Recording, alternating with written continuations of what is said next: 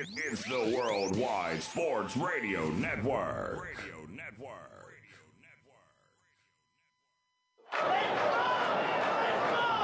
Broadcasting from coast to coast, city to city, coast to coast. It's time for the Ryan Hickey Show on the Worldwide Sports Radio Network. If it's happening in sports, it's being talked about right here. And here's your host, Ryan Hickey. Welcome in and a good Monday morning to you, and welcome into the Ryan Hickey Show. It is right here on the Worldwide Sports Radio Network, taking you till 11 a.m. Eastern like we do every Monday and every Thursday right here on the Worldwide Sports Radio Network. Very excited to have you aboard with us on this busy Monday after the Week 10 in the NFL season. I'll be honest, seeing the NFL schedule the way it was, right, kind of a weird layout, 5 afternoon games or 5 early games, 6 later games because of the Masters, which, congratulations, Dustin Johnson, a hell of a performance, a hell of a domination down there in Augusta as he wins the green jacket. I honestly, looking at the NFL slate, kind of looking at the college football slate as well, with all big games or good games, I should say, canceled. I believe it was 5 top 25 teams had their games canceled for one reason or other because of COVID-related outbreaks. So it was a light schedule in college football. What I thought to be perceived to be a somewhat light schedule in the NFL based upon the number of games and also, more importantly, kind of the matchups. Nothing popping off the screen too much. Wow. Boy, was I wrong. A lot of drama coming out of college football, a lot of drama coming out of the NFL. We have it all covered right here with you for the next 2 hours. A lot to get into. Game of the day we'll get into in 15 minutes. Cardinals, Bills. Incredible back and forth performance, by two young quarterbacks. Josh Allen and the Bills score a touchdown with under 30 seconds left. Kyler Murray and the Cardinals come back down, score a Hail Mary touchdown with just 2 seconds left as the Cardinals pull that one off. There's one thing that I saw from this game, more from the Bills side than the Cardinals side. It has to do with the quarterback, Josh Allen. To me, you can't trust him. If you can't trust Josh Allen, you can't trust the Bills. So we'll get into that in 15 minutes or so. 9:40, I want to give the Giants a lot of credit here. I'll be honest. I rolled my eyes when I hear, living in New York, Giants fans kind of hyping up this game against the Eagles. Giants are coming in at 2-7. I mean, the Eagles stink too. Obviously, we know the NFC at least has been awful this year. But a Giants team that they've beaten Washington, they've beaten nobody else, kind of laughing at the fact that this is a big game. They played really well. I want to give them credit. I want to give Joe Judge credit to that 9:40 because they get a big win over the Eagles and now throw themselves right back in to the NFC East conversation. They are in at 3-7. I'm trying to say it with a straight face. They are in the playoff hunt at 3-7 on the year. Top of the second hour, we do want to get into some college football here. And so a lot of cancellations, especially from the SEC side. 4 big-time games with programs ranked in the top 25 canceled. In the Big Ten, you had Ohio State and Maryland canceled, which was an interesting game. I was excited to see kind of that game. Maryland's offense is looking better of late, and obviously we know Ohio State just completely dominating everyone they've played so far. But in the Big Ten, 2 teams floundering right now. Dumpster fires, a disaster. Penn State, 0-4. Michigan, 1-3. Another embarrassing loss in Michigan on the national stage. Penn State continues to fall all over themselves. Which program is in worse shape, Penn State or Michigan? I have my answer. I'm curious to hear yours. 10:20, as we always do, quick hits. And 10:40, I want to preview tonight's Monday night game. Bears-Vikings, not sexy, not great. I understand that. There's one aspect, though, coming from the Bears that I want to kind of talk about, and it's why it's a big litmus test, not only for this Bears offense, for Matt Nagy, and maybe, just maybe, could impact his job security going forward. I'll tell you what that is at 10:40 to end the show. But as always, as a reminder, we're coming to you live in living color on this Monday morning from the Big Italy Pizzeria Studios with its great pizza, hot heroes, and phenomenal dinners. Check out Big Italy Pizzeria in person in Medford, Joe's Pizzeria in Bayshore, or online anywhere you are in the tri-state area, across the country, on the great West Coast at BigItalyPizza.com. If you're craving some of that New York pizza, you want a New York slice, BigItalyPizza.com can help you out. So like I said, the game of the day, in the NFL yesterday, Cardinals, Bills, 2 young hotshot quarterbacks going and dueling in the desert. An incredible finish. Incredible finish.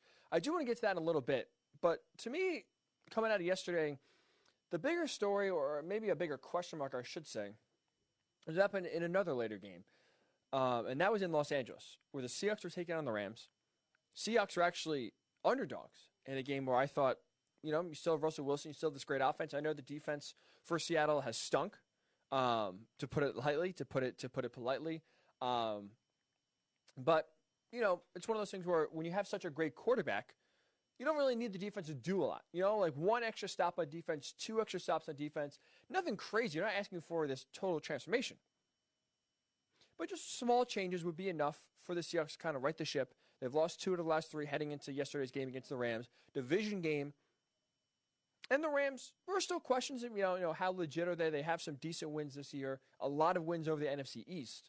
But there are some question marks. They got embarrassed by the 49ers on national TV a few weeks ago with the 49ers banged up. But coming to this game, I felt pretty good with the Seahawks. I thought this was a spot where they can kind of right the ship a little bit, kind of get their footing back, and kind of reassert themselves as the leaders of the NFC West, as the leaders in the NFC.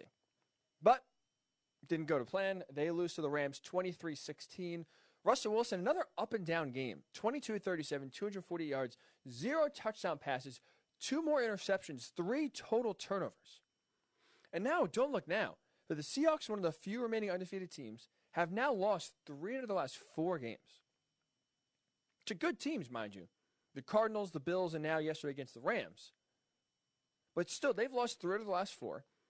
And now the question is, should there be concern? Should there be pause when it comes to Seattle, maybe thinking they're NFC favorites? Maybe should there be some reconsideration that, hey, maybe the Seahawks team isn't as good as we thought? Maybe there's some real issues here that, when it comes down to the playoffs, hell, when it comes down to the division, there's a 3-way tie for first place right now that Seattle might not claim the NFC West. So right now, through Week 10, I'm still not panicking. I still have faith in the Seahawks, but 2 things are happening right now when you watch Seattle that have to change, have to get adjusted, because if not, this trend's going to continue. The Seahawks will continue to lose, and they could be a quick out in the playoffs. So the 2 things that I've noticed the past few weeks here watching the Seahawks, especially when they've struggled, that they've really failed to adjust to so far. Number 1, teams are starting to attack Russell Wilson in this offense. Teams are blitzing more. They mentioned on the broadcast, early in the broadcast, referencing the past games against the Cardinals, past games against the 49ers, and then last week against the Bills. Russell Wilson had a lot of time in the first 2 games. Defenses were petrified of his passing ability. They try to drop 7 in the coverage, drop 8 in the coverage. They give him time, but they just don't want to leave anyone open, leave any of those great receivers, DK Metcalf, Tyler Lockett, one-on-one, and have them get burned for a big touchdown. And as you saw, whether it was the Patriots, whether it was the Cowboys, Russ had a ton of success. He carved up defenses, putting up historically insane numbers, running away with the MVP trophy for the first 5 or 6 games. But now, really starting with the Cardinals, teams are starting to blitz more. Teams are starting to attack the Seahawks offense more and this offensive line specifically more. And guess what? It is working. Yesterday, Russell Wilson was sacked 6 times and pressured a hell of a lot more than that. And if he wasn't so mobile, if he wasn't so agile and so slippery, that 6 could have been 9, 10 sacks. The Rams had a lot of success yesterday getting after Russell Wilson, pressuring that offensive line, and throwing him off. Past 5 games, Russell Wilson's been sacked 19 times. 19 times the last 5 games. Teams are starting to attack the Seahawks, and they have yet to adjust. As a team, for the entirety of the season so far, the Seahawks have been sacked, or the Seahawks are allowing the 5th most sacks in the NFL. And again, this is to a very mobile, very elusive quarterback in Russell Wilson. This is not a statue like Tom Brady back there or Drew Brees back there where they can't really move outside of the pocket. They can't really make someone miss, so if pressure gets home, they're going to go down. This is a guy in Russell Wilson who routinely makes plays out of the pocket, who routinely scrambles, who routinely makes defensive backs, defensive linemen, linebackers miss all the time. And he still is getting sacked the 5th most times in the NFL. So teams are attacking, and it's working so far. This offensive line cannot protect Russell Wilson.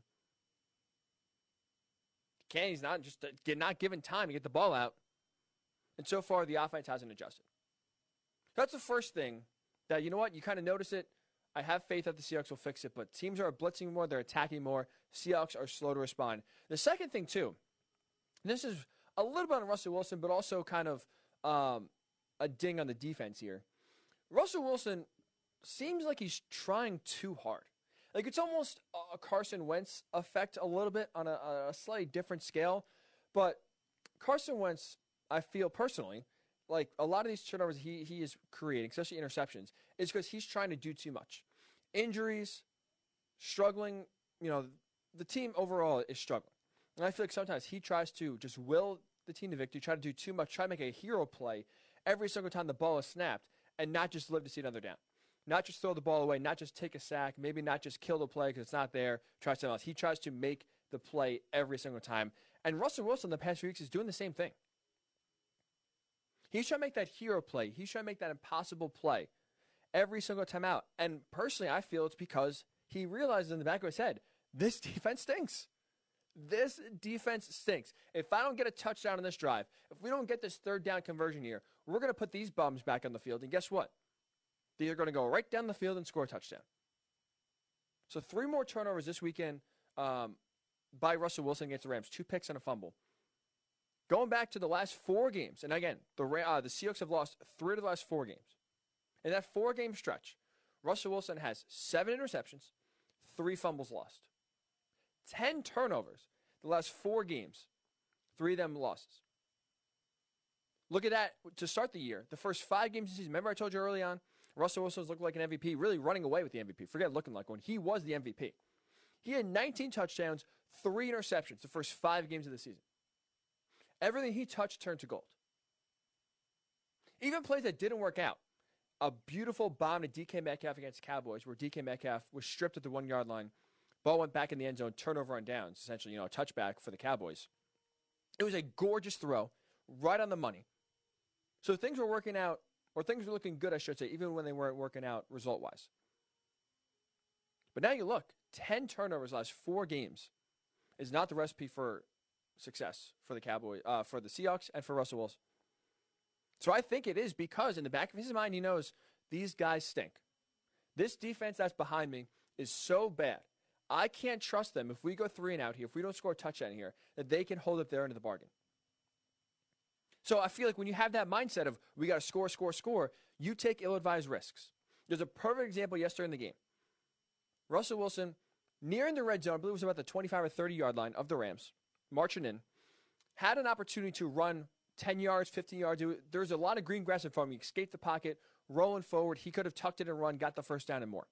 Instead, he's running, and as he's running, he's looking in the end zone, tries to make a miracle on-the-run throw in the corner of the end zone. The drop a dime just before halftime, intercepted, picked off. So you go from scoring at least probably 3, maybe even 7 if Russell Wilson tucks the ball and runs, gets the first down, continues the drive. He tries on the run, tries to paint or drop a dime in the corner of the end zone. DB reads it, picks it off, turnover, no points. It's plays like that that make you wonder or make you notice he doesn't trust this defense. And in doing so, he is going to try to make every single throw necessary in order to try to win the game. And so far, that's hurting the Seahawks, not helping.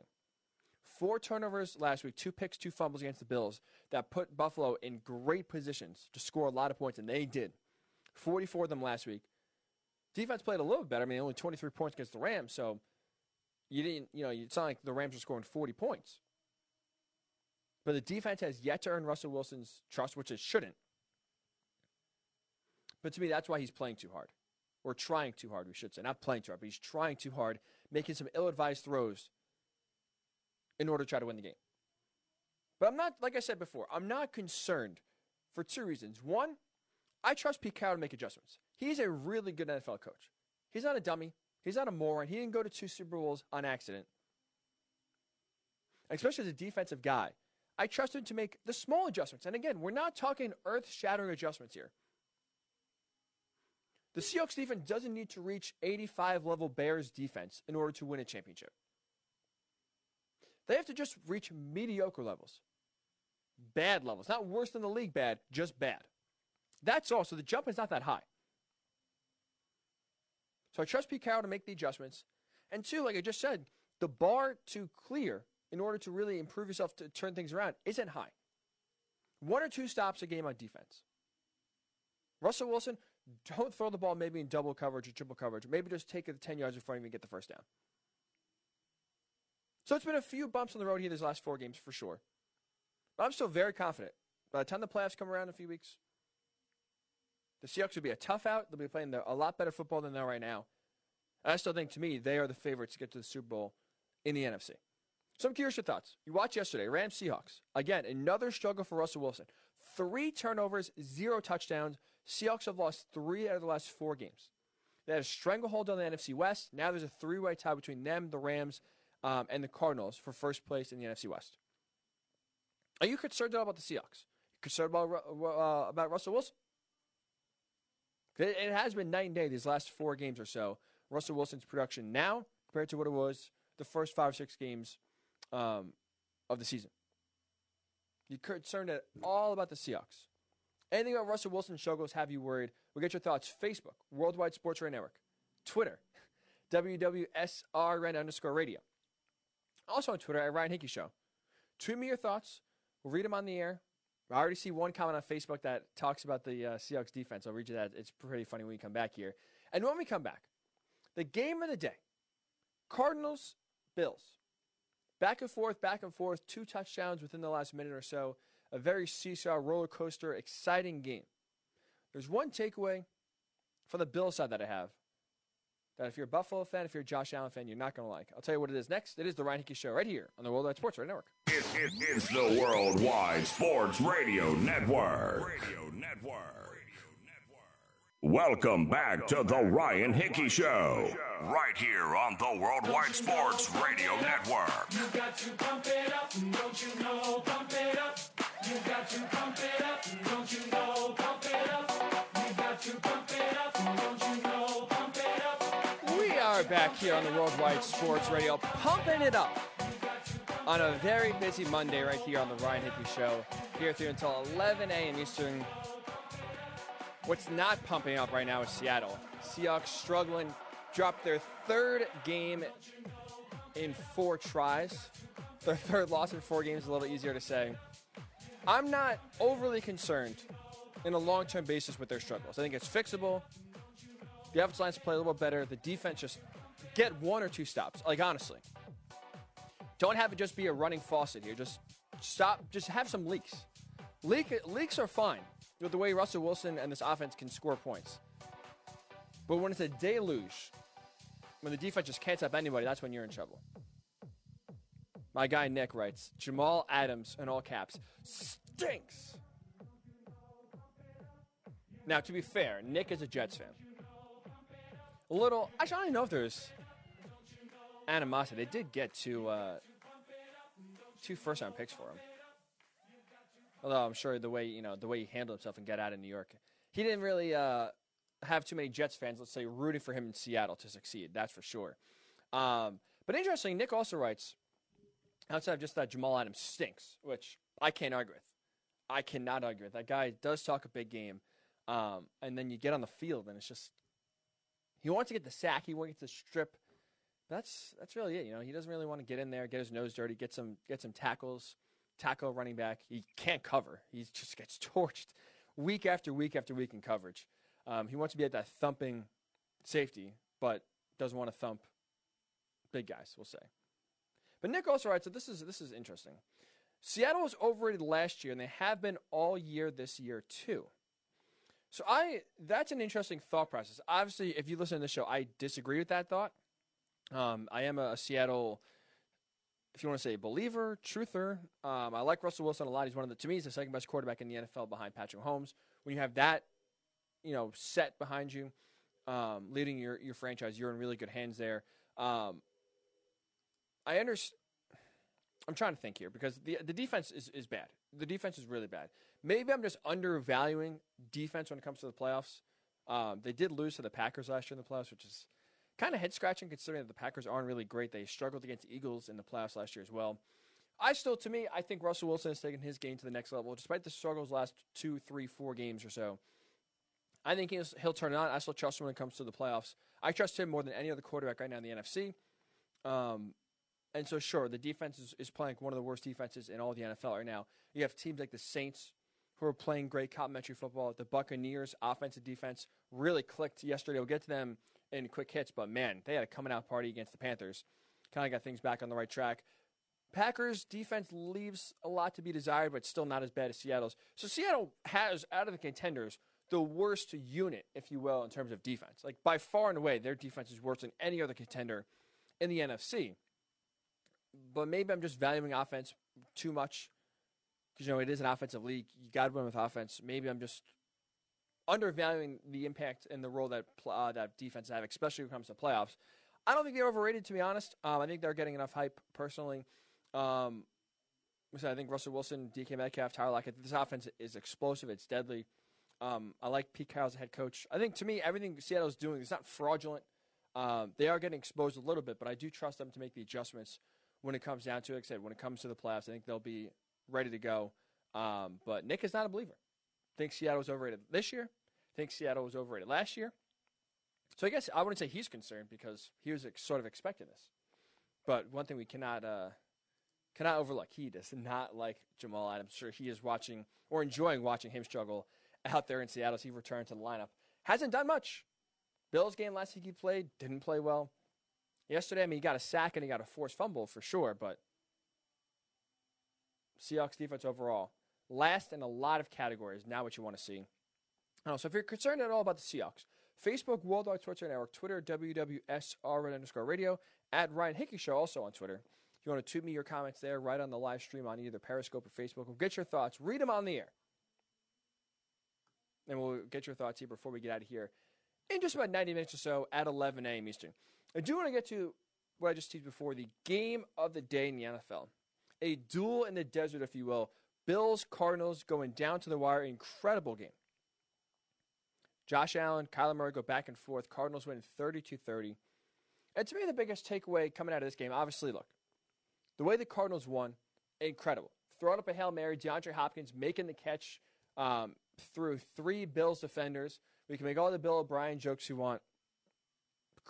If you want to crush him today, you know what? Deservedly so. This guy basically gave up on DeAndre Hopkins. He didn't want to pay him. Didn't get a first-round pick back, and now look at the plays. Look at the change he's had. For Kyler Murray and this Cardinals offense, they are really rolling right now.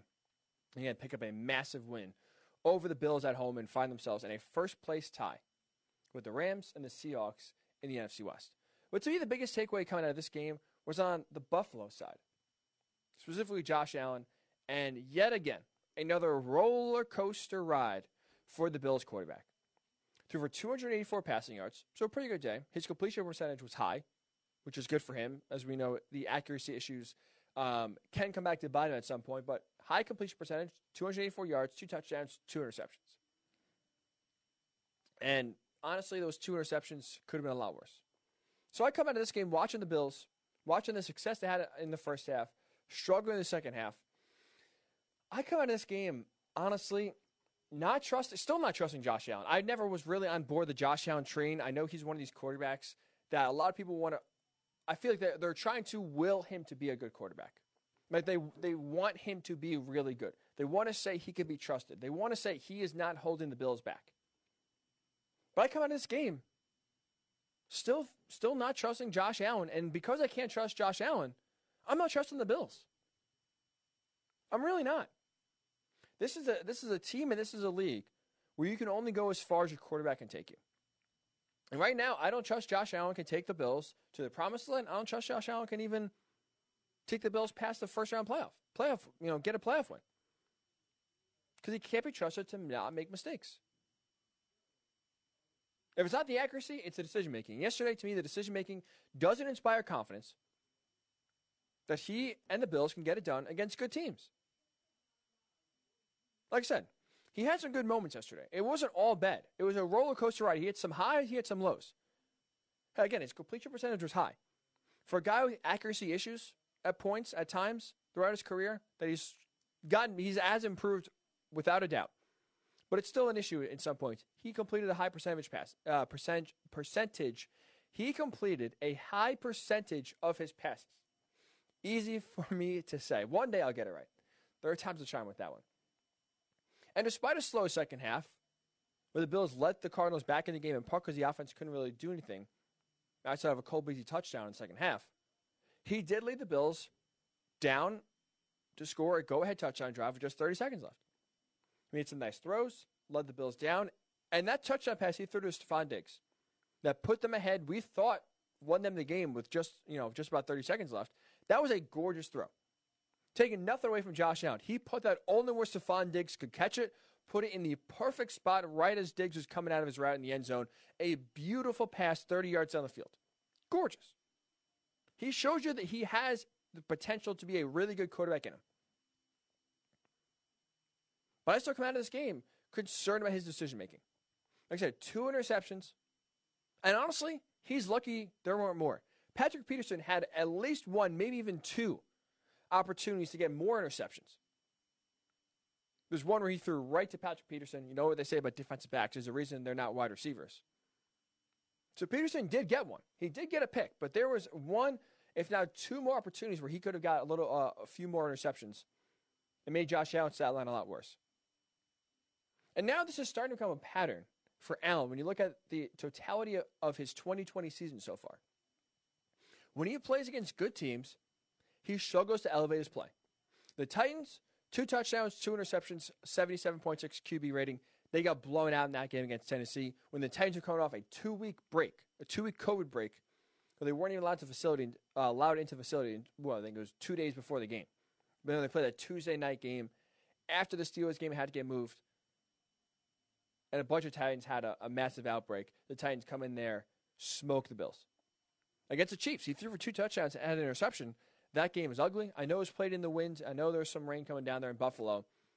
But he didn't look good at all. 73.4 QB rating. Against the Patriots last week, 1 interception, no touchdown, 65 QB rating. And again, yesterday against the Cardinals, 2 touchdowns, 2 interceptions, 70.4 QB rating. He's starting to come back down to earth after what was a hot start. His first 4 games of the year. When now you look back, the Dolphins was a nice win back in week 2. The Raiders was a nice win. The Rams was a nice win. The first 4 games, when Josh Allen was in MVP talks, when people were throwing bouquets Allen's way, when people were trying to proclaim him basically to make this massive jump from year 2 to year 3, forget the mistakes, forget the accuracy issues. This guy is the real deal quarterback. First 4 games, he had 12 touchdowns, 1 interception, 124 QB rating. Again, he could do no wrong. He was great. And now as you see that Dolphins defense is one of the best in the NFL, that win looks more impressive. He scored 31 points in Miami. That Rams game, when he made the nice company, they got to a big lead. They scored, I believe it was 35 points. They played well. He got a big win over the Rams. That's an impressive win, but that was in that grouping of the first 4 games. The next 4 games, 4 touchdowns, 4 interceptions, 76.6 QB rating. So he goes from 12 touchdowns and 1 interception to 4 touchdowns to 4 interceptions the last 4 games. The ups and downs can't have me trust Josh Allen in a big spot. I'm sorry. He's one of those players, I have to see it to believe it. I'm not going to blindly trust Josh Allen to win this division for the Bills, to win a playoff game, to be a legitimate contender in the AFC. I can't. I'm sorry. Because yet again, against a good team, Allen shows you the roller coaster ride that he is. And guess what? Good teams capitalize on mistakes made by the quarterback. So he'll flash you some brilliance like he did yesterday. I'm not taking anything away from that Stephon Diggs touchdown pass. It was gorgeous, and the timing, the pressure was incredible. But he makes some bad decisions that cost his team, that kept the Cardinals in the game. He throws 1 interception to Patrick Peterson. 3 plays later, boom, the Cardinals score. Right back in the game. It was a 23-9 game. Bills had control of the Cardinals in the second half. And a few Josh Allen mistakes. The offense sputters, and next thing you know, Arizona's back in the game. They take the lead eventually. So, yeah, the Bills are 7-3 right now. A game up on the Dolphins in the AFC East. Should, in theory, because of the roster the way it is, hold on and win that division. But I'm honestly not a believer in the Bills. I'm really not. Until Josh Allen can become more consistent, he plays well in multiple big games, too. That's another thing. He showed you he can play well against a good team. I'm not going to take a lot of stock in that Seahawks win last week because, as we know, the Seahawks can make me look good at quarterback. But until Josh Allen could play more consistent, be the reason why his team is winning, and that put the team into bad situations against good teams, that's when I'll buy into the Bills. So the Bills are 7-3. I'm honestly not buying into the Bills as a legit contender in the AFC. I'm not buying into Josh Allen. I can't trust him. I honestly can't. So I know, especially coming after last week's game against the Seahawks, overthrowing 400 yards passing, 3 touchdowns, had another rushing touchdown. He played well. The numbers were inflated.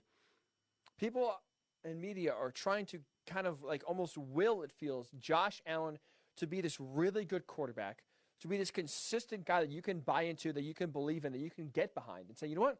The Bills are legitimate. And I'm sorry, I just can't do it. I can't do it. Because he has shown time and time again he can't be trusted. The roller coaster ride, the highs are high, but the lows are too low for a guy with that talent, for a team with the Bills and the talent that they have all across the entire roster. Josh Allen 100% is holding this team back. He could be the reason why he can easily elevate this team, get them to a better level. But right now, he's not reaching that potential consistently. Consistently is a key word. Flashes, yes. Drives, yes. Throughout the entire game? Throughout the entire season? The answer is no. So I'm curious your thoughts. Like I said, the Bills are first place in the AFC East. They're 7-3. Josh Allen did lead the Bills down to a touchdown drive against the Cardinals with just, I believe, was exactly 32 seconds left. He wasn't the reason why, he wasn't on defense to blow the game for the Cardinals. For the Bills, excuse me. But I'm curious your thoughts. Are you a believer in Buffalo? Are you a believer in Josh Allen? As you can see, I'm not. I'm skeptical. I got to see it to believe it is my sort of thing with Josh Allen specifically. But I'm curious your thoughts. Facebook, Worldwide Sports Radio Network, Twitter, WWSRN_radio, WWSRN_radio on Twitter, Worldwide Sports Radio Network on Facebook, also on Twitter, at Ryan Hickey Show. So we get your thoughts. I'm very curious to hear if you're a believer in the Bills or not. 7-3 again, first place. But I can't trust Josh Allen, and because of that, I can't trust the Bills. So we'll go from the AFC East to the NFC least. I got to give the Giants a lot of credit. And I'll do that when we come back. It is the Ryan Hickey Show right here on the Worldwide Sports Radio Network. It's the Worldwide Sports Radio Network. Welcome back to the Ryan Hickey Show, right here on the Worldwide Sports Radio Network.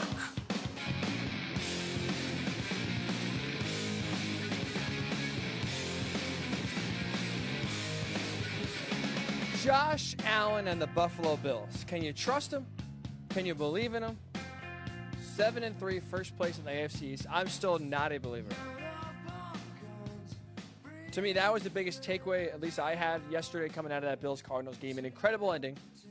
I know Kyler Murray made that incredible pass to DeAndre Hopkins. Cardinals are rolling right now. But watching that game, I just couldn't buy into the Bills. I couldn't have faith in the Bills because I don't trust Josh Allen. I don't. So I'm curious your thoughts. Facebook, Worldwide Sports Network, Twitter, WWSRN_radio. You want to tweet me directly at Ryan Hickey Show. You believer in the Bills? Are you a believer in Josh Allen? Kind of the flip side, right? I don't believe in the Bills because I don't trust Josh Allen. I'm still believing in the Seahawks because I really do trust Russell Wilson. They lose again their third game. Or lose for the third time in 4 games, I should say. Excuse me. They lose to the Rams 23-16. A 3-way tie in the NFC West. Cardinals, Rams, and Seahawks. But despite the struggles, I still have a lot of faith in the Seahawks to figure out because there's small adjustments needed. Not a lot. Not earth-shattering changes. Minor changes that I think will really help the Seahawks going forward. And when you have a guy like Russell Wilson, I still am a big believer in the Seahawks. I know Nick wrote in on Facebook before. He believes the Seahawks are overrated last year. He believes the Seahawks are again overrated this year. So he's not a believer. He's not kind of on the bandwagon. I still am. I'm not concerned. Again, there's some warning signs there. But I trust the Seahawks to make enough adjustments necessary in order to kind of bounce back, get the ship righted, if you will, and still be a massive playoff threat. And if you ask me right now, as we're sitting here on November 16th, I think would pick the Seahawks to go to the Super Bowl. So I'm not terribly concerned, despite the fact that, again, their defense has been just horrendous, and Russell Wilson is turning the ball over at an alarming rate. So any Seahawks thoughts, any Seahawks concern, Worldwide Sports Network on Facebook, WWSR_radio on Twitter, at Ryan Hickey Show also on Twitter. And again, we'll get your Josh Allen and your Bills thoughts as well. That's what we've hit on so far, the first 45 minutes of the show. Still a lot to get to. Quick hits. You know, we always kind of talk about how quarterbacks make the team around them better. And that's always Peyton Manning, Tom Brady, Aaron Rodgers, Drew Brees, any great quarterback you list. There's always about how they made the players around them better. They elevated marginal players to make them unguardable, to make them great players in their offense. There was a great example yesterday in the Cardinals-Bills game, both sides, of wide receivers making their quarterback better, a little inverse of that. I'll dive into that. We'll talk about a little Ravens in that pouring downpour storm last night out there in Foxborough as the Ravens lose again.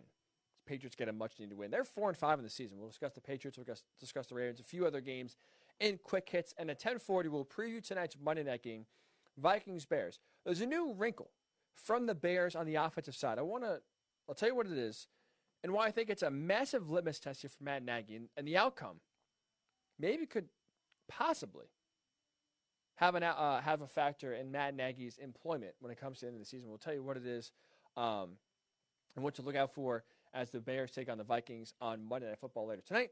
But I do want to talk about the NFC East here. Because I'll give the Giants a lot of credit and at least admit where I was wrong here. Giants defeat the Eagles 27-17 yesterday at the Meadowlands. Go to 3-7 on the year. And this might be the only time we will ever say a 3-7 team is back in the playoff hunt. But they are back in the playoff hunt. They are back in the NFC East picture. Now, I'll be honest. Before I give Joe Judge and the Giants credit here, I wouldn't call myself a hater because the Giants have given you really no reason to believe. But I know, especially this week, Giants fans on the radio, there was talk about this is a big game for the Giants. The Eagles have owned the Giants the last time they beat the Eagles back in 2016. The Eagles have owned this rivalry. The Eagles still have a better team. And when you're sitting there at the Giants for 2-7, only wins are against Washington. You kind of roll your eyes, and this is a big game. They can get themselves back in the division race. So that was the talk leading up to the week, at least here in New York, getting that game hyped up. And now, I'll be honest, I rolled my eyes, kind of laughed at the notion. Giants stink. I know the Eagles are bad. But I had this faith in the Eagles because of Carson Wentz, because they had this playoff experience before. They've kind of been here last year where they kind of slogged through the regular season, got a win, got it done in the end, and had a home playoff game. I thought the Eagles were one of those teams that they'll get into gear. Giants game, this is one of those games that they'll handle. They'll reassert themselves as leaders of the NFC East and just go on from there. Maybe not beat some good teams, but they will beat teams like the Giants in order to just keep a stranglehold on the division. I was wrong. The Eagles are vulnerable, and I want to give Joe Judge and the Giants a lot of credit here. Because they've been playing tough, hard-nosed, physical football all season long. And despite, again, the record 3-7, right, nothing to go crazy about. Any other year in any other division, the season's already written off. We're already talking about draft picks, and we're already talking about next year. But they've played themselves right into this NFC East race. Now, again, it's a pride because the division's so bad. But to the Giants, give them credit. Despite the record, they still played really hard, and they are playing every opponent tough. They're playing every opponent tough. They're pushing them. No matter the talent gap, they are playing hard. 5 of their 7 losses on the season have been by 1 possession or less. They have pushed teams like the Rams in Los Angeles. They limited that offense. They had some trouble, Giants offensively. They pushed the Rams, lost by 8. Buccaneers, they were a 2-point conversion away from tying that game and sending it to overtime on Monday Night Football a few weeks ago. So outside of that 49ers game, which honestly is starting to look more and more like an anomaly when they were just blown out of the water by Nick Mullins and that 49ers offense, this team is tough. This team plays really hard. They don't beat themselves too much. And you know what? They're starting to get some buy-in from me, at least, that they can, maybe make a run for this division. Heading into this year, heading into, even seeing how the season plays out, I thought the only competition for the Eagles was going to be the Cowboys. I thought the Cowboys flat out were going to win this division. This was finally the year that Mike McCarthy coming in here, no Jason Garrett, this offense, you draft CeeDee Lamb in the first round. There's just too much talent on offense. And now you at least have an offensive-minded head coach who's not as conservative as Jason Garrett, who maybe will challenge the players, have a new voice in the locker room. Maybe that change enough will be enough to kind of wake the Cowboys up from this malaise they've been in. Have the sum equal, or have the sum of the parts equal the whole, and finally get going in the right direction. Couldn't be more wrong. Right? The offense was playing well. At some points during the season, Dak gets hurt. They were 1-3 with Dak as a starter anyway before he got hurt. Defense was historically bad, and the Cowboys season has been a year from hell. They're dead and gone. So at least now with the Cowboys out, I thought, all right, the Eagles will cruise to this division. A nice win the Eagles did over the Giants a few weeks ago on Thursday night. To me, I thought clinched the division. I really did. I thought this was one of those games where, and one of these seasons where, you know what? Because everyone is bad, because Washington stinks, because the Cowboys stink, because the Giants stink, and because the Eagles stink. When you have the best player in the division, especially at the most important position, I thought, you know what? You'll be all right. You'll get this win. So Carson Wentz, I don't think it's a hot take or even really that arguable. Carson Wentz is the best quarterback in the NFC East. That should have been enough to win the division. That's what happened, at least how he engineered that comeback against the Giants on Thursday night a few weeks ago. He made some great throws in order to win them the game. I thought that would at least be a catalyst to where they would control this division moving forward. If they could be a real contender or not, probably not, but they would at least beat the bad teams like the Giants, like the Cowboys, like Washington, to at least win the East. But I can't lie, I'm feeling less and less confident about the Eagles as the weeks go on, in part because the Giants are playing so well. They're in every game. Whether it's a good team, whether it's a bad team, they play tough, they play hard. That's a credit to Joe Judge. I rolled my eyes when you hear Joe Judge in training camp is making players run laps, he's making coaches run laps. It felt like, one of those Bill Belichick coaches that are one of those authoritarians demanding, not even demanding respect, but thinking they have the respect of the players already just because of where they come from, which is New England. We see that arrogance that I know better than everybody else. I'm going to get it done here. I know what wins. And there's a reason why a lot of Bill Belichick assistants fail. Right? Bill O'Brien had some success in Houston. You could say he didn't come close to reaching the ceiling. Made some boneheaded moves as a general manager. But as a head coach, he was okay. Brian Flores is really starting to develop down there in Miami. But outside of that, there's been disaster after disaster after disaster that's come off the Belichick tree. While Joe Judge said all the right things in the press conference, in the opening press conference. He won the opening press conference for sure. A lot of coaches do that, but I did like what he said. I thought it was very inspirational. I thought it was very matter of fact, if you will. I thought this was going to be a culture change the Giants had. And then, again, you hear some of the wackiness that's going on in training camp, and I don't really know. This feels like, he's trying too hard to be Bill Belichick. And if you're trying to be someone you're not, guess what? The players will see right through it. The organization is going to see right through it. You're not going to have the trust of the guys on the field. And that's why a lot of these guys fail. But they're playing hard for Joe Judge. They're playing fundamental football. Give the Giants a lot of credit. They've been a lot better than I thought. And it's sitting here at 3-7. Again, it's wild to say. But they have played themselves right back in the NFC East race. Now, looking forward, right, you get the big win over the Eagles. Both the Eagles and the Giants, because I think it's safe to say now it's a two-team race between these two for the NFC East crown. It's going to be a fight to the finish. The records could get ugly. Both have extremely, extremely hard schedules remaining. Giants still have to play at Seattle. They host the Cardinals, at the Ravens. They play the Browns. 4 very tough games.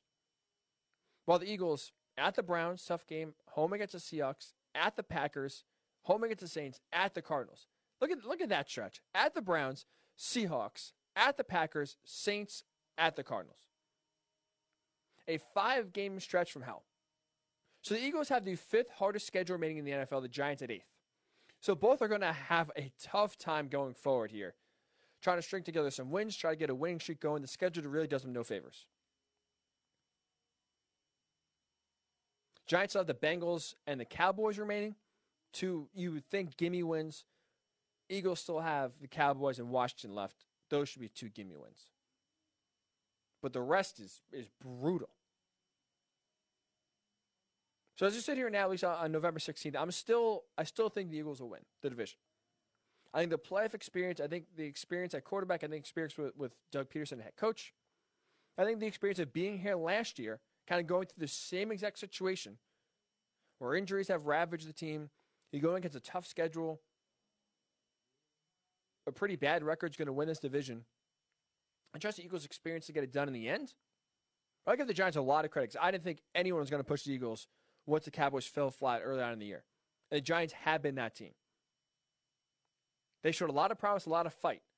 And I think for Giants fans, the best news so far coming out of this season is that you hope to and you can point to kind of what the Dolphins went through last year. Right, where the record wasn't close to, anywhere respectable, anywhere where you feel good about. And remember, halfway through the year, we thought the Dolphins could be maybe the worst team in history of football. They were 0-7, and the historical numbers they were putting up for how bad they were on offense and defense. The Dolphins had a chance midway through the year to be the worst team in NFL history. Look at the turnaround. That team played hard. They played smart football. They won 5 games at the end of the year. They played tough. They beat the Patriots the last game of the year that, maybe helped send Tom Brady packing early from New England. They played hard. I think that's what the Giants can look at. That's the blueprint they should try to aim for. And so far, there are signs that show, maybe they could be the Miami of the North. Maybe they could be the Miami of the NFC. Because when you're playing really hard, when you're fighting for your coach, when you're fighting for your guys, when you're not getting down, you're pushing teams that are a lot better than you to the very end. That translates really well going forward. So I give Joe Judge a lot of credit so far.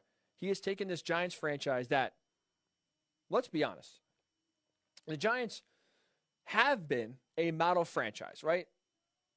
The Maras, the Tisches, they've had stable ownership. They do it the Giant way. They are one of these teams that you look at and say they do it the right way. The Giants have class. When you look at the Jets, obviously they do everything the wrong way. But the last 5 or so years, really since Tom Coughlin left, have been a disaster. The Giants haven't done anything right. PR-wise, they've been a nightmare. Head coach-wise, they've been a nightmare. General manager-wise, we'll see about Dave Gettleman. But they've had issues with their GM as well. The Giant way has gone the last 5 years or so. Joe Judge, personality-wise, how he's coaching, has the potential to get the Giants back on the right track. He's a culture setter. And so far, the team is buying in. And there is progress there that points to, if you're the Giants, that you can be proud of and you can point to say, you know what? We are building something here. Something, we can latch on to going forward. And have some hope for the future. So give a lot of credit to the Giants, a lot of credit to Joe Judge so far. They beat the Eagles, again, 3-7, back in the playoff race. I still believe the Eagles, in the end, will win this division. But at least want to give the Giants, I think, their just due. I personally have kind of rolled my eyes at the Giants of late. Not a Giant hater, but just, kind of realizing the last 5 years have not been Giants football. I feel like their fans kind of look at the Giants, the model franchise, we know what to do. It hasn't been that way in 5 years. But credit to Joe Judge, he is getting them back on that path. He is. So, any thoughts on the NFC East? Worldwide Sports Network on Facebook, WWSRN_radio. Alex Young writes in on Facebook, as a Giants fan, I love what Joe Judge is doing. He is definitely the guy for the future. He also writes in, the Giants did steal defensive coordinator Patrick Graham from Miami for a reason. It's a good point. But if you're a Giants fan, I think for the first time, and again, in about 5 years or so, you can point to the future and see we have a bright future. 2016, they went 11-5, right? It didn't feel legitimate. It felt almost Packers 13-3 fraudulent last year. The offense was nowhere near what it should have been. The defense was out of this world. They didn't score 30 points, I believe it was once all year in 2016. Packers and Aaron Rodgers tore them up in the playoffs, and then as we know from there, the team just went into the tank. This feels real for the Giants for the first time in a long time. So Giants fans, I think you have a good reason to point to going forward, and I think you have a good reason to be excited about the direction of the franchise. And that's in part because of the way Joe Judge has taken a hold of this team so far and really having them play hard and playing them well. So any Giants thoughts again with Facebook, World Wide Sports Network, Twitter, WWSRN_radio. Also on Twitter, @Ryan Hickey Show. When we come back, we'll talk about the best of the worst. 2 Big Ten disasters. Penn State and Michigan, a combined 1-7 on the season. Which program is in worse shape? I'll let you know my thoughts on the Ryan Hickey Show returns right here on the World Wide Sports Radio Network. It's the Worldwide Sports Radio Network. Welcome back to the Ryan Hickey Show, right here on the Worldwide Sports Radio Network.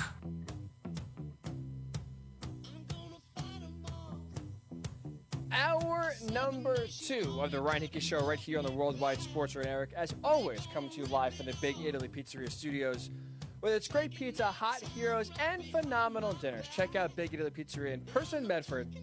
Joe's Pizzeria in Bayshore, online wherever you are. BigItalyPizza.com. Are you concerned about the Seahawks as they dropped their 3rd game out of 4? They lose to the Rams 23-16. Russell Wilson, 3 more turnovers. Looked like a lock for the MVP. Looked like he could put up historical numbers. So now, to me, he's trying too hard. That's the biggest issue with him. And that also comes because the defense is so bad. I'm not too concerned about the Seahawks. I think they'll figure it out. Small adjustments are needed. Defense has to get 1 or 2 more stops. Russ just stops trying to win the game with every single throw. They'll be okay. On the flip side, after watching that duel in the desert yesterday, I'm not trusting Josh Allen, and thus I'm not trusting the Bills. I know he had a nice drive late in the game to give them a go-ahead score with 30 seconds left. 2 more interceptions. Could have had a few more interceptions if they weren't dropped.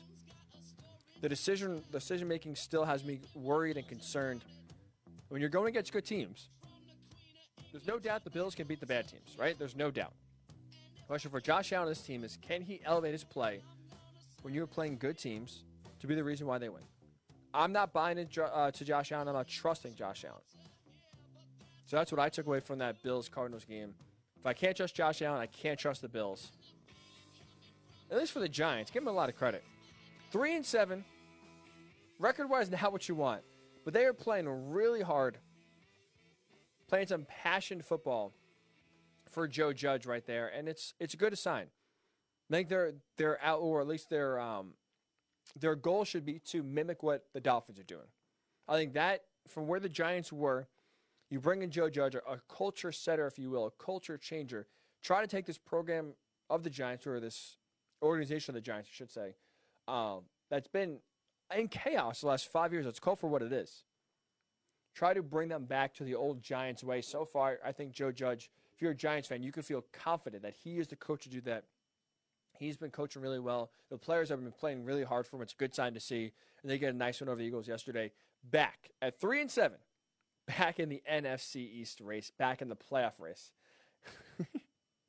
So weird. You see a 3-way tie in the NFC West with 3 teams at 6-3. And here you are, the Giants at 3-7, thinking this could be a team in the playoffs. The Seahawks, the Cardinals, the Rams, all could be in the playoffs. And in that same playoff field, you could have the New York Giants. That's the way the NFC East shakes out. They are definitely back in it. I think the Eagles will though take home the crown this year. But the Giants have earned themselves to be back in the discussion. They played really hard. Credit to them. So any thoughts so far? What we're covering the first hour. Worldwide Sports Network on Facebook. WWSRN_radio on Twitter. Or on Twitter at Ryan Hickey Show. Comment on the live stream on Periscope. Comment on the live stream on Facebook. Tweet me your thoughts. We'll get them on the air before we get out of here at 11 a.m. Eastern. I do want to get some college football. Not a lot on the slate. Right? A lot of cancellations. 5 games that had top 25 teams playing. Games were canceled because of COVID outbreaks last week. So it was a lighter slate than normal. Not too many big games. I don't think there's any games that had ranked team going against ranked team. But there was some storylines. There was some intrigue. And for the Big Ten, it got worse and worse and worse for two storied programs in the Big Ten, we should say. Penn State Nittany Lions, ranked 8th in the AP poll coming into the season. A team that people, including myself, thought, you know what, they have an outside shot here. They have the best shot of anyone to push Ohio State and to make the playoff out of the Big Ten if it's not going to be the Buckeyes. I thought Penn State by far and away had the best shot. Well, that's been gone for a while, and it just gets worse for them as they fall to Nebraska, a previously winless team. I can't talk to. I apologize. I don't know what it is. I cannot talk today. But Penn State loses to a previously winless team in Nebraska. They fall 30-23. 0-4 now in the Big Ten. The only winless team in the Big Ten is my alma mater, Penn State. Good news is, if you want to look at someone else being bad, if you want to kind of skirt the blame or pass the blame off to somebody else, you don't have to look too far. Because Michigan, on a national stage, right there with the 7:30 ABC game, playing a Wisconsin team that hasn't played since week 1. They've had a 3-week break because of a massive COVID outbreak. They got their freshman sensation quarterback, Graham Mertz, back. But I thought, at least, because you haven't been able to really practice that often, a quarter of your team has been in quarantine because of a big outbreak. You had coaches, you had players come down with the virus, unfortunately. This was a spot where I thought, you know what, Michigan on a big stage can get the season back. Kind of get Jim Harbaugh back off the hot seat if you think he's on the hot seat. Kind of get Michigan, get the ship righted, and kind of just ease some pressure off the Wolverines program for at least a few weeks. Against a nationally ranked team against Wisconsin, like I said, on ABC, everyone was watching. And instead, the total opposite happens. They get blown out, embarrassed on their home field. They lose 49-11. 49-11 to a Wisconsin team that, again, hasn't played since the first week of the season. What was that, October 23rd? They played on a Friday night. And they come out there and just embarrass the Wolverines. 3 losses in a row now for Michigan. So both teams, Penn State and Michigan, have struggled this year, to say the least. Right? 1-7 combined record. No one's doing anything good there. But it has been for different reasons. So I want to ask you this question. Which program is in a worse spot moving forward? Obviously, this year the season is over. Both stink. I guess technically they can make a bowl game because you don't have to have 6 wins like normal to reach a bowl. There's really no bowl requirement, so it's whoever is going to have you will take you sort of thing. But we're talking about moving forward, right? Next year, the year after that, the program health. Because both are expected to compete for championships every single year. Which is in a worse spot moving forward? To me, the answer is still Michigan. For a few reasons. And really, ultimately, because the problems Michigan is having this year with Jim Harbaugh, they've been the same problems they've had the past few years. So, for example, the quarterback play this year has left a lot to be desired. Joe Milton burst on the scene against Minnesota in a game that now we see Minnesota vastly overrated. They were a top 20 team, or top 25 team coming into the year. They're at home playing a Michigan game on national television. The running game looked really good. Joe Milton looked in control. And I'll be honest, I was wrong.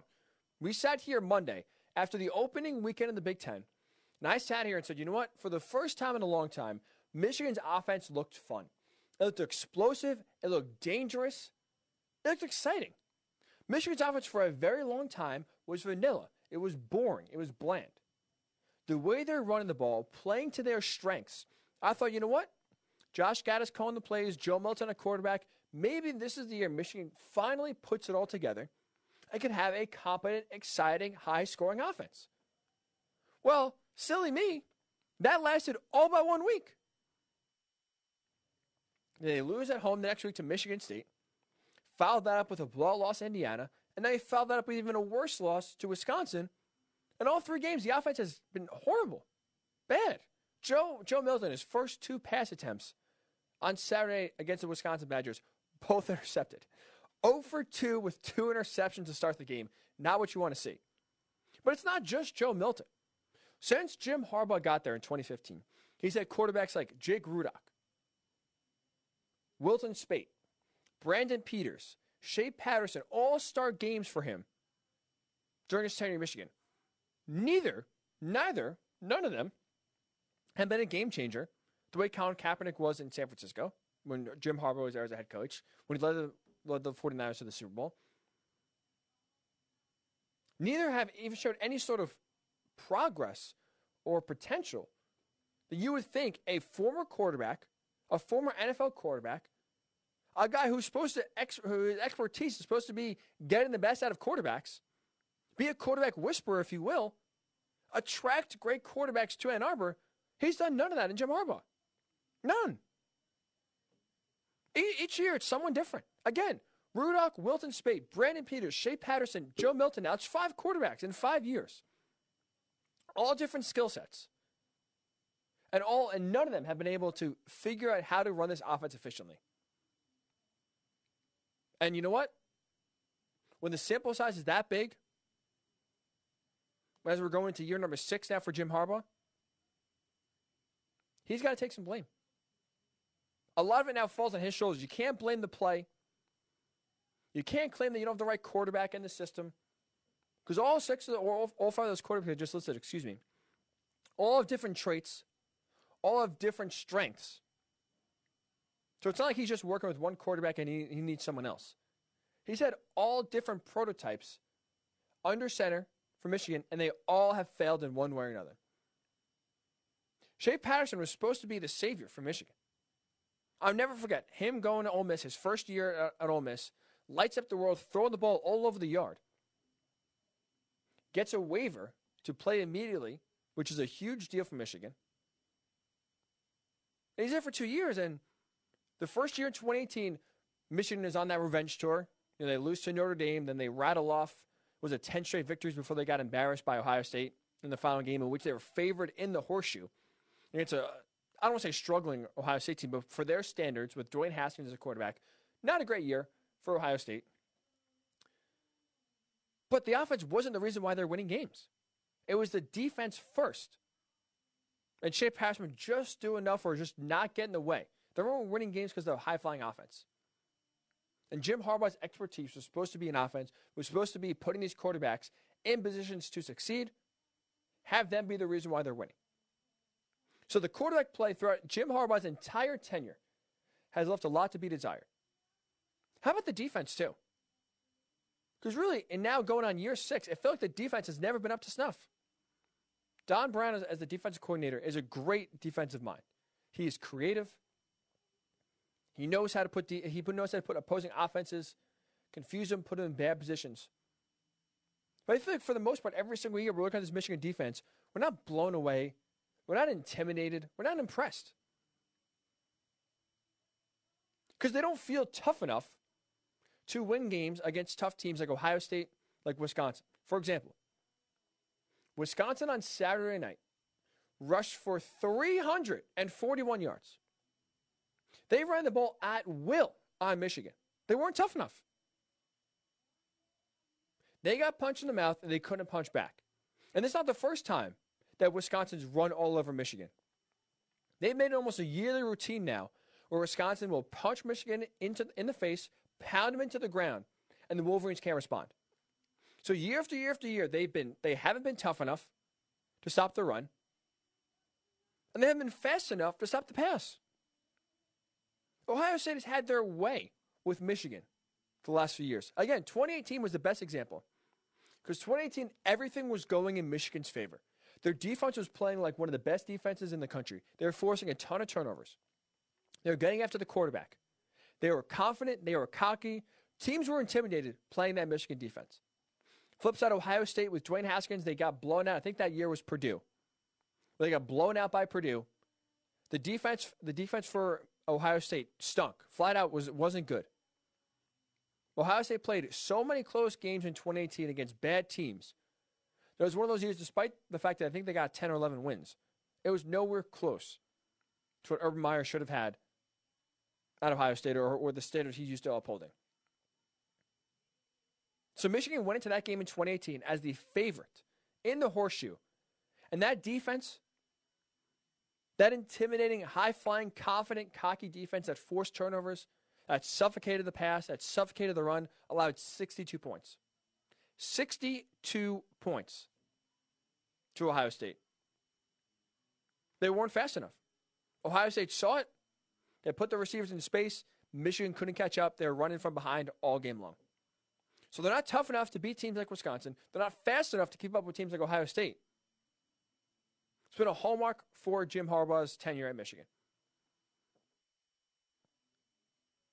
So a lot of this, and the reason why you look at Penn State 0-4, embarrassing themselves week after week after week. We're going to tell you in a second. You look at Michigan, 1-3, as the losses continue to increase by point deficit each week. A lot of the struggles, the reason why Michigan, to me, is more concerning is because a lot of the struggles are starting to fall on the head coach. Now, to Jim Harbaugh's credit, after the game against Wisconsin, he admitted that. This is Jim Harbaugh after the game basically saying the buck starts with him.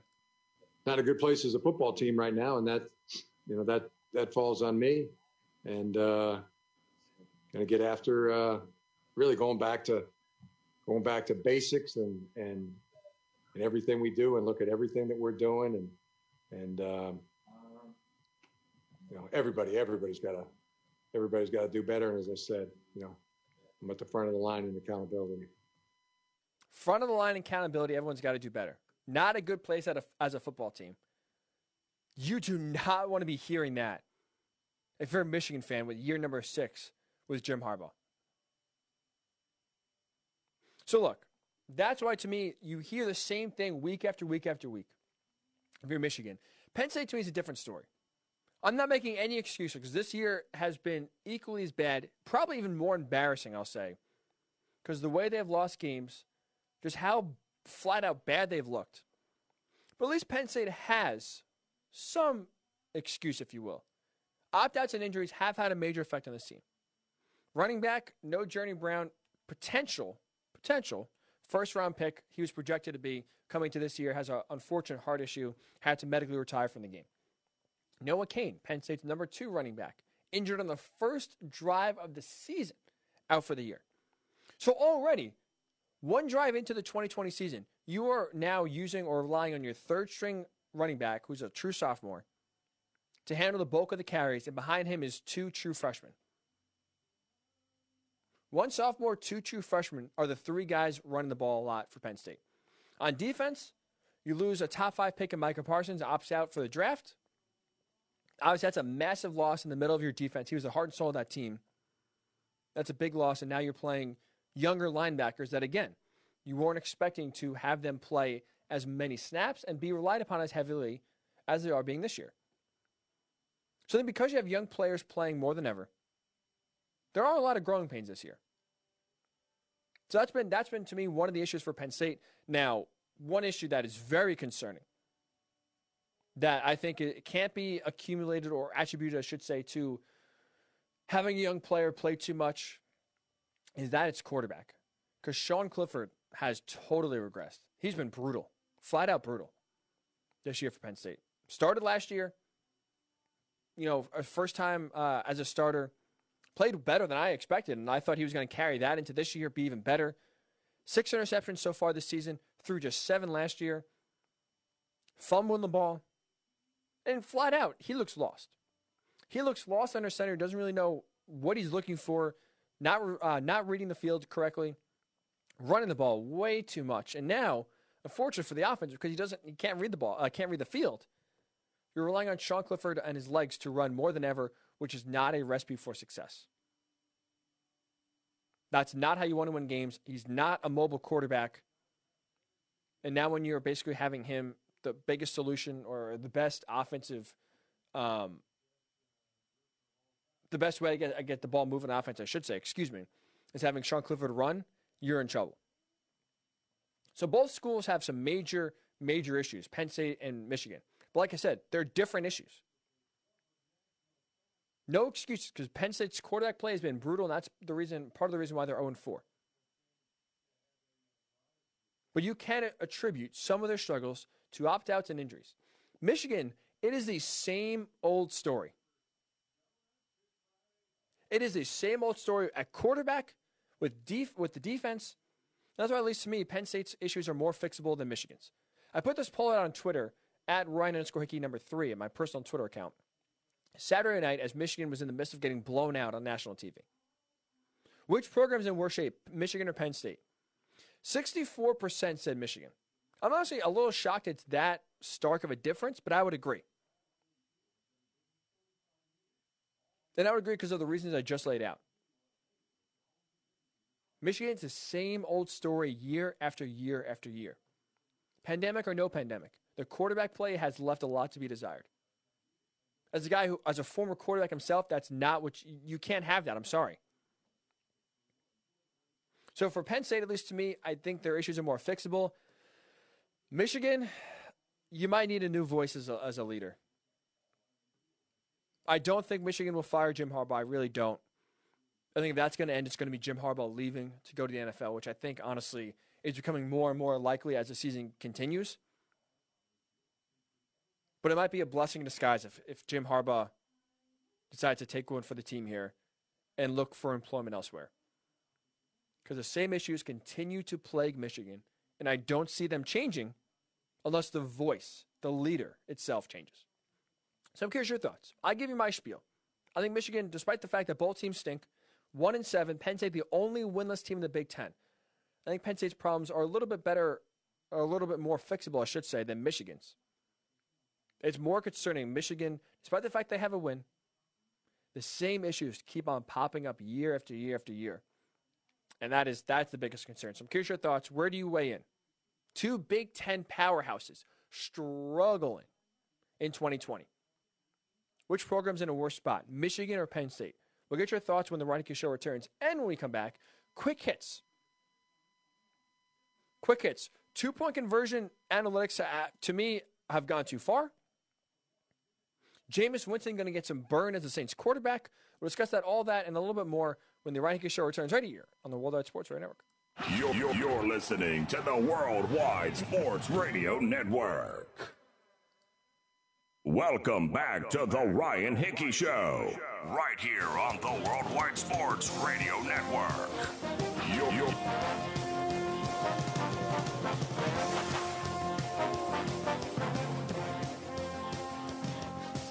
10:20, as we always do every single Monday after the NFL season. Quick hits. We're going around the league, hitting on games we haven't discussed in depth so far, giving some teams some love, pointing out some questions that I have. We go around the NFL. Week number 10 edition of Quick Hits. We'll start with the Giants and Eagles game. I want to kind of revisit another issue in that game, and that is I don't understand the 2-point analytic thought process. And this specifically is with Doug Peterson, because to me at least, there is a point in overdoing it. I know analytics is kind of a hot button issue. It's a polarizing topic where some people believe analytics is stupid. They don't belong in the game. It's ruining the game. Other people, are a slave to the numbers, if you will. Rely only on analytics, skew on the numbers, and just whatever the numbers say we're going to do. There has to be some sort of balance, and to me at least, Doug Peterson is really starting to push the boundaries where it comes to going for two, just making zero sense at all. So here's the situation in case you missed it.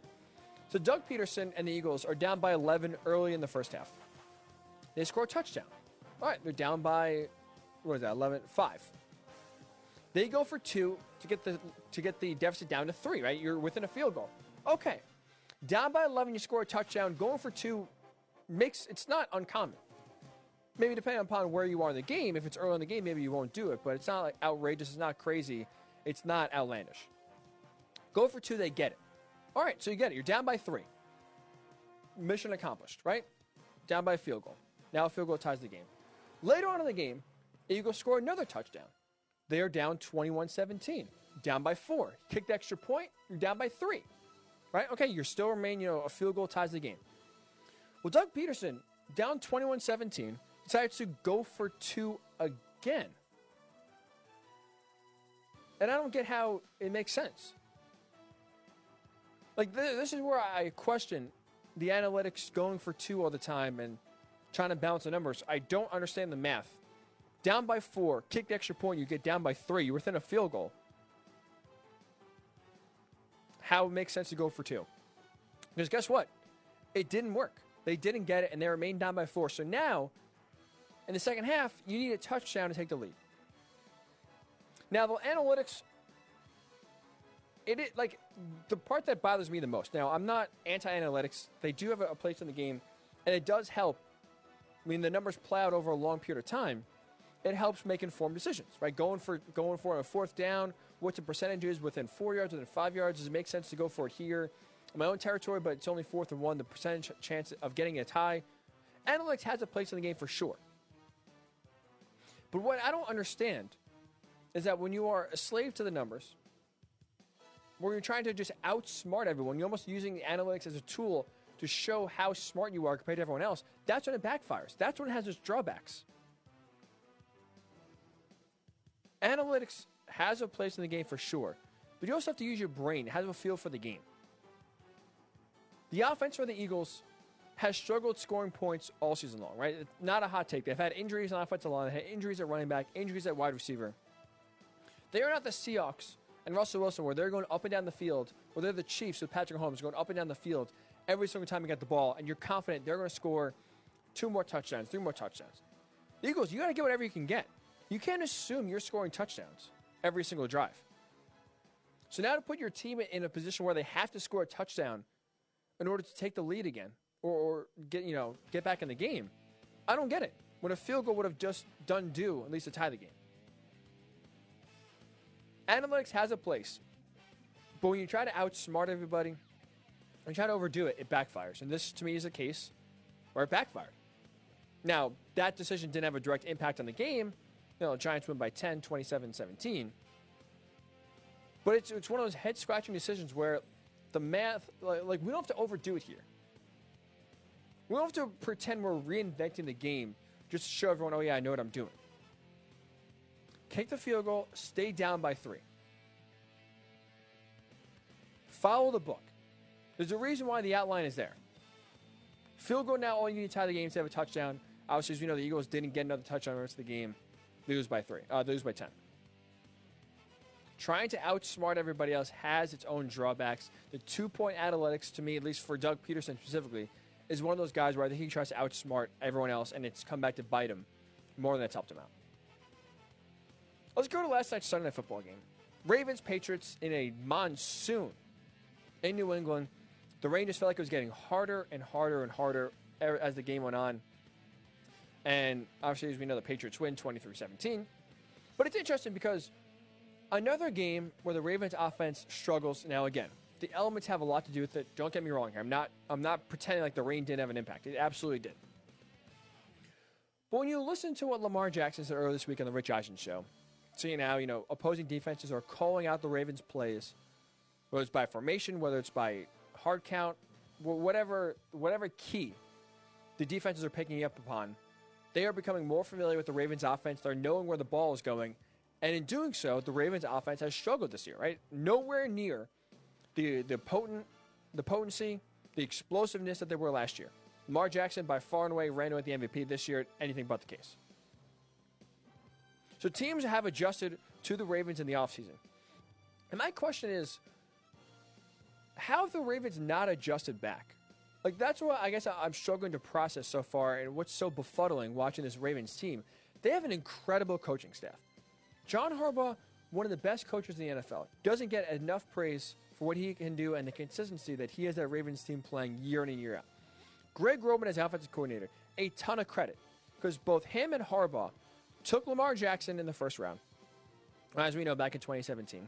Still had Joe Flacco as their starter, so you had an offense built for Joe Flacco, built to cater to Joe Flacco's needs, a pro-style offense, if you will, with a backup that is anything but a pro-style quarterback, right? As we know, Lamar Jackson, super dynamic, can kill you with his legs. So they took that team that was struggling with Joe Flacco in the middle of 2018, inserted Lamar Jackson, was able to transform the offense within the season. This is not a whole offseason to scout, draft players, sign free agents to fit the offense. This was in the middle of a season.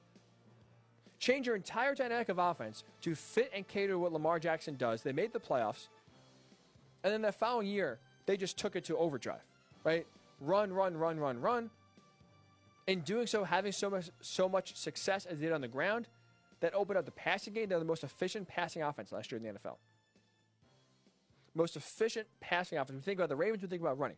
They had the most efficient passing offense in the NFL last year, in part because defenses were petrified about the run. They didn't know who was carrying the ball and where it was going.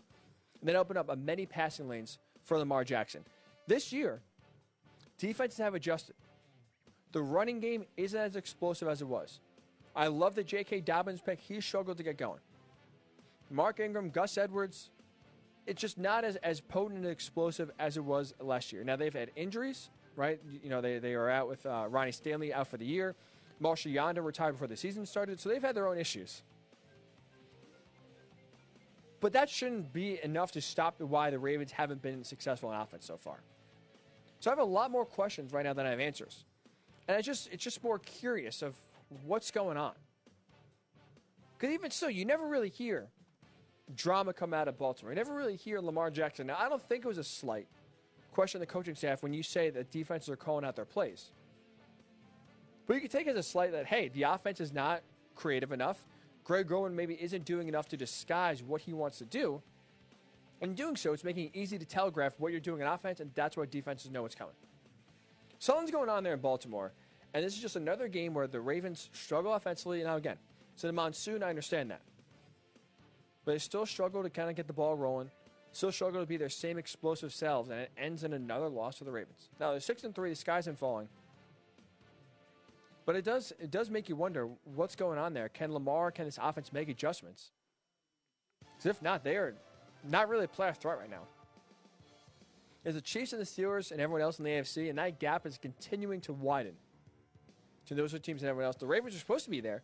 The Ravens were really supposed to be where the Steelers were. That's been anything but the case so far. Interesting to see going forward what happens coming out of Baltimore.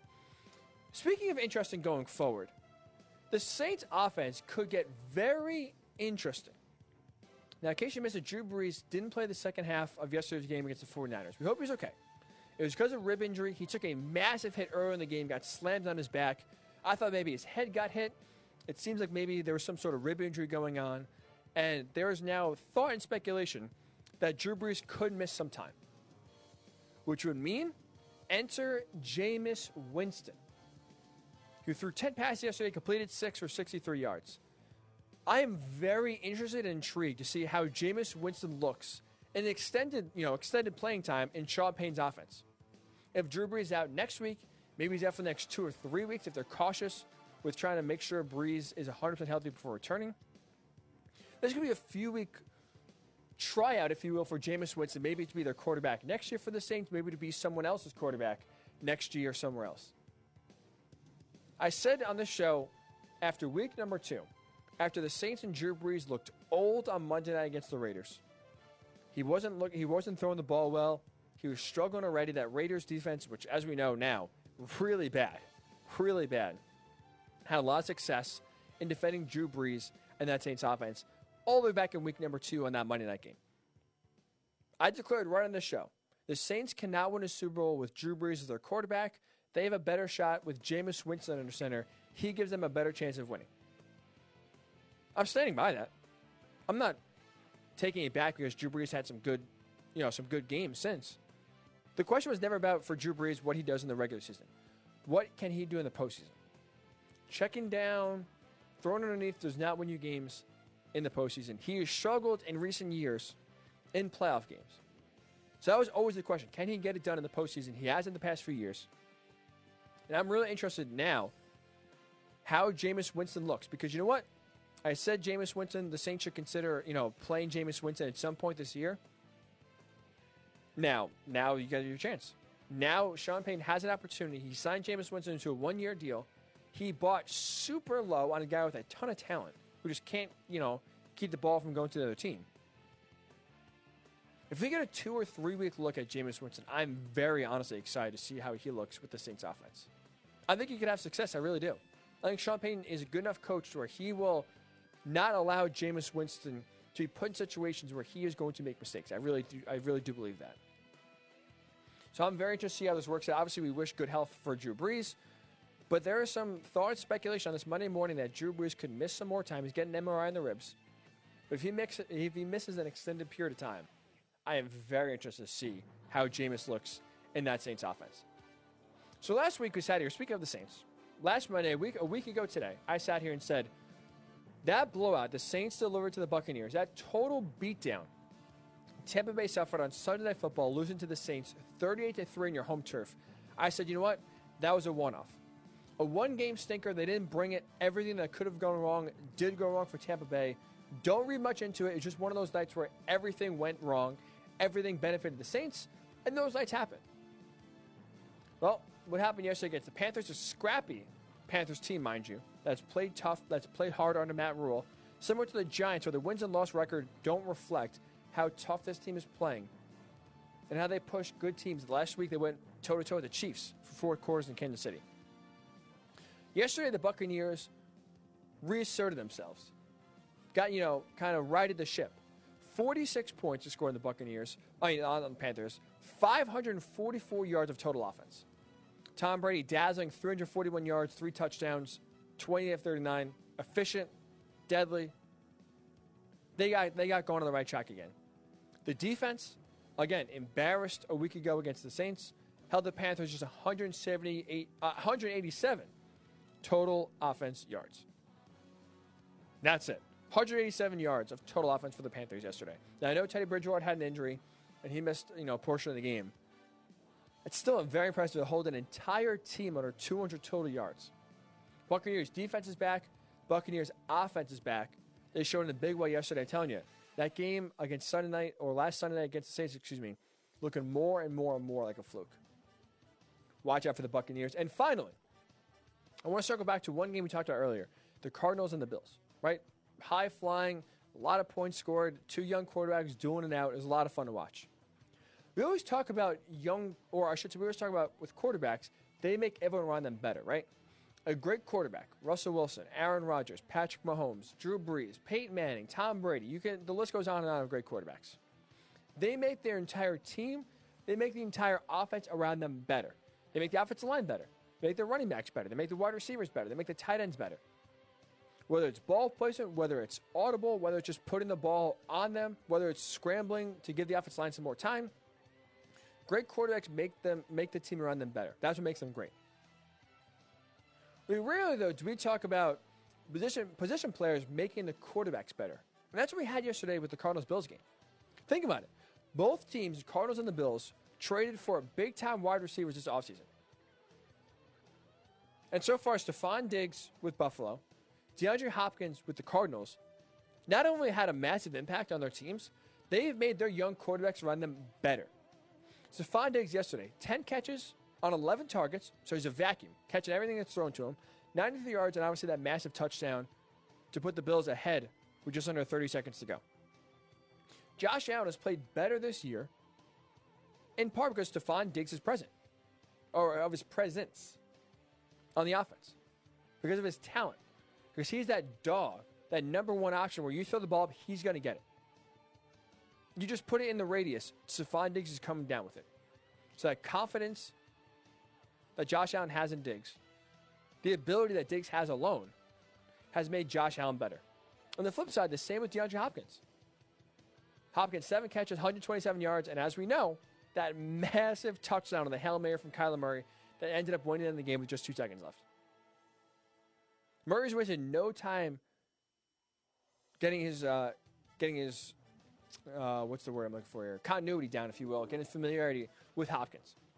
He's thrown the ball really since game 1, throwing it to him often. He loves his new toy. When you have a bona fide number 1 stud receiver, you throw the ball anywhere in their direction, they're going to come down with it. It grows the confidence for Kyler Murray. It grows the confidence for Josh Allen.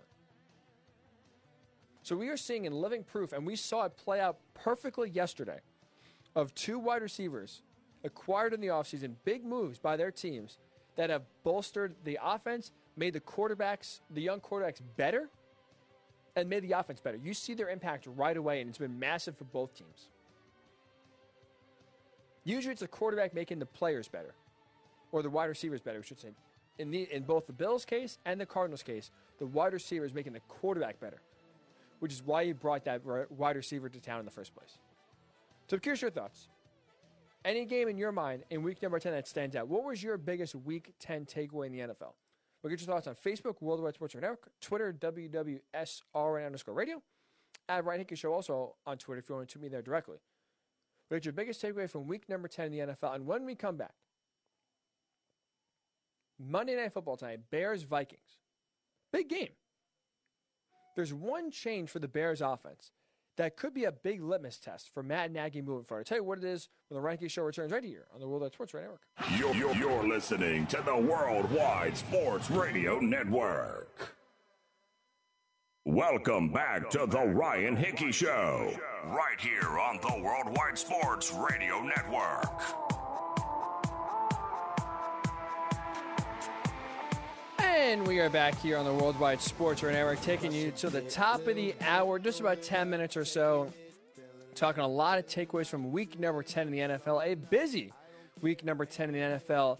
That does end tonight. Monday Night Football, Bears taking on the Vikings in Chicago.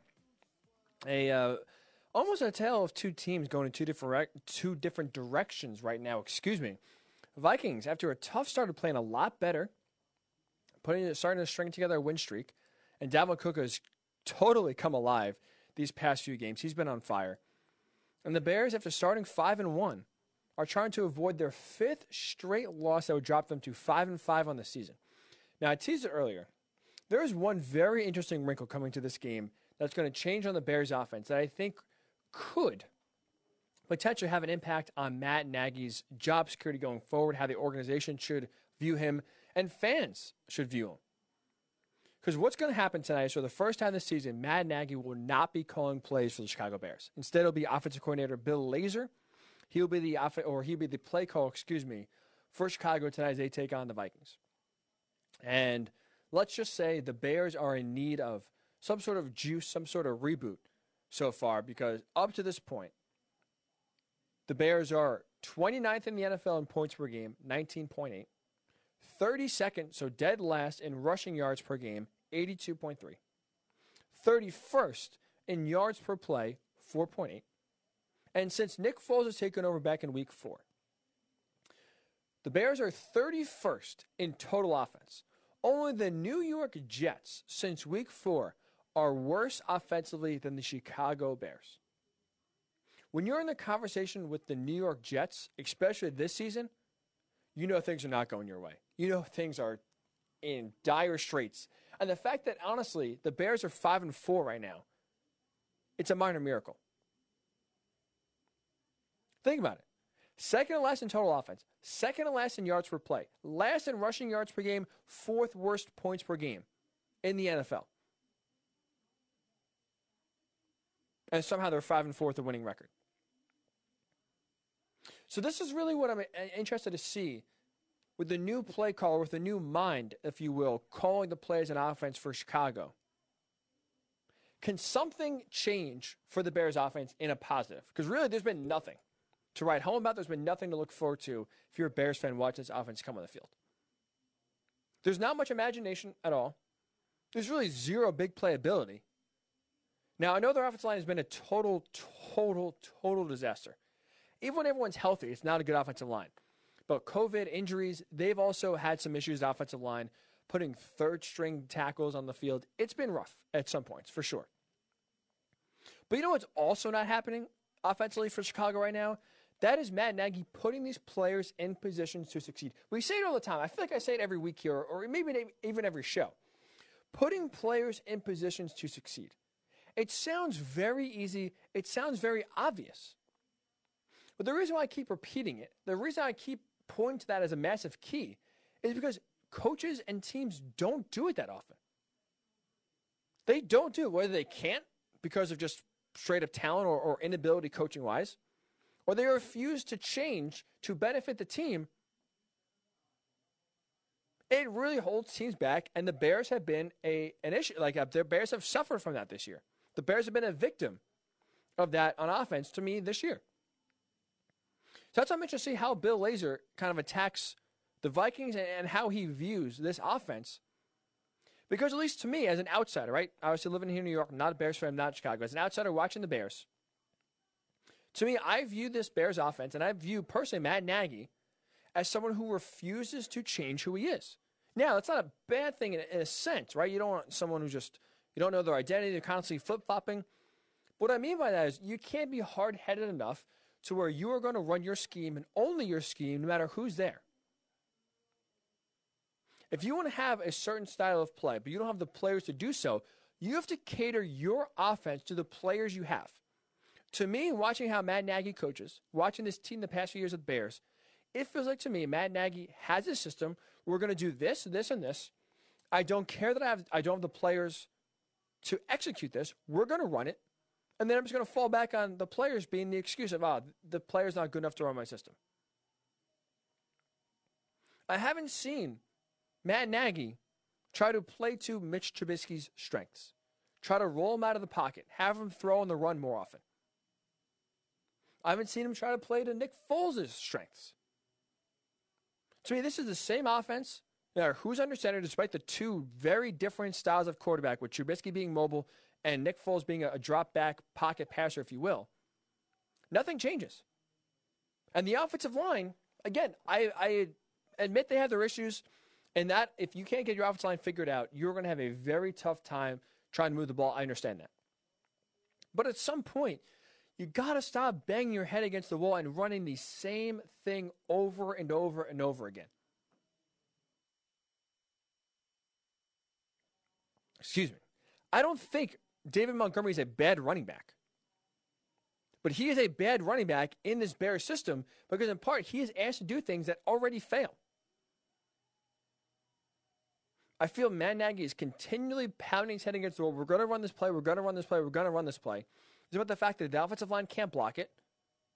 And you're putting your running back in a position to get crushed behind the line of scrimmage. There's no imagination. There's no changing it up. There's no game planning to put your players in position to succeed. There's different ways to run the ball. Look at the Rams with Sean McVay. Look at the 49ers. The 49ers are actually a way better example. Kyle Shanahan, you talk about injuries. You talk about trying to adjust to your personnel. Look at that IR list for San Francisco. Look at the names on that list. Quarterback, running back. You had tight ends. You have wide receivers. You have great defensive players. No one has been more injury ravaged this year than the San Francisco 49ers.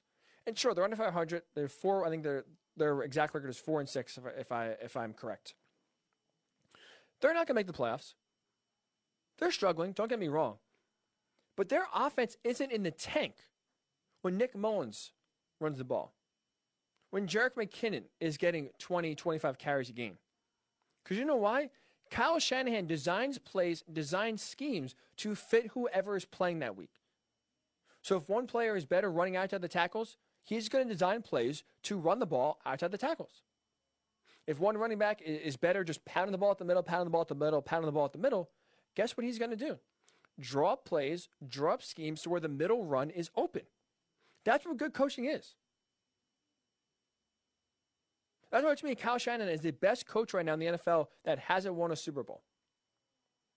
In part because he realizes the offense that he has, he realizes the pieces he has, says, all right, what can I do with this guy? How can I exacerbate the strengths and minimize the weaknesses? Where I feel like when I watch Matt Nagy and his Bears offenses, we're running this play. I don't care if you can't run it. You better just figure out how to do it.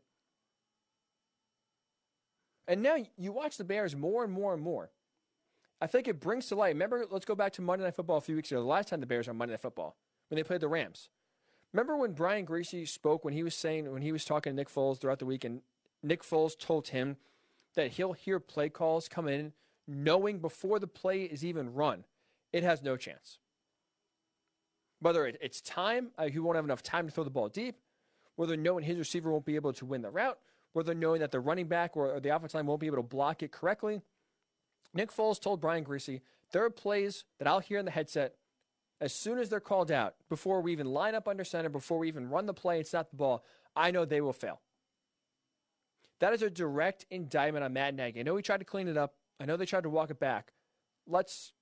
I think Nick Foles knew what he was doing there. That is a direct indictment on Matt Nagy, and that's why I'm very interested to see how Bill Lazor, calling the plays tonight for the Bears, how that goes.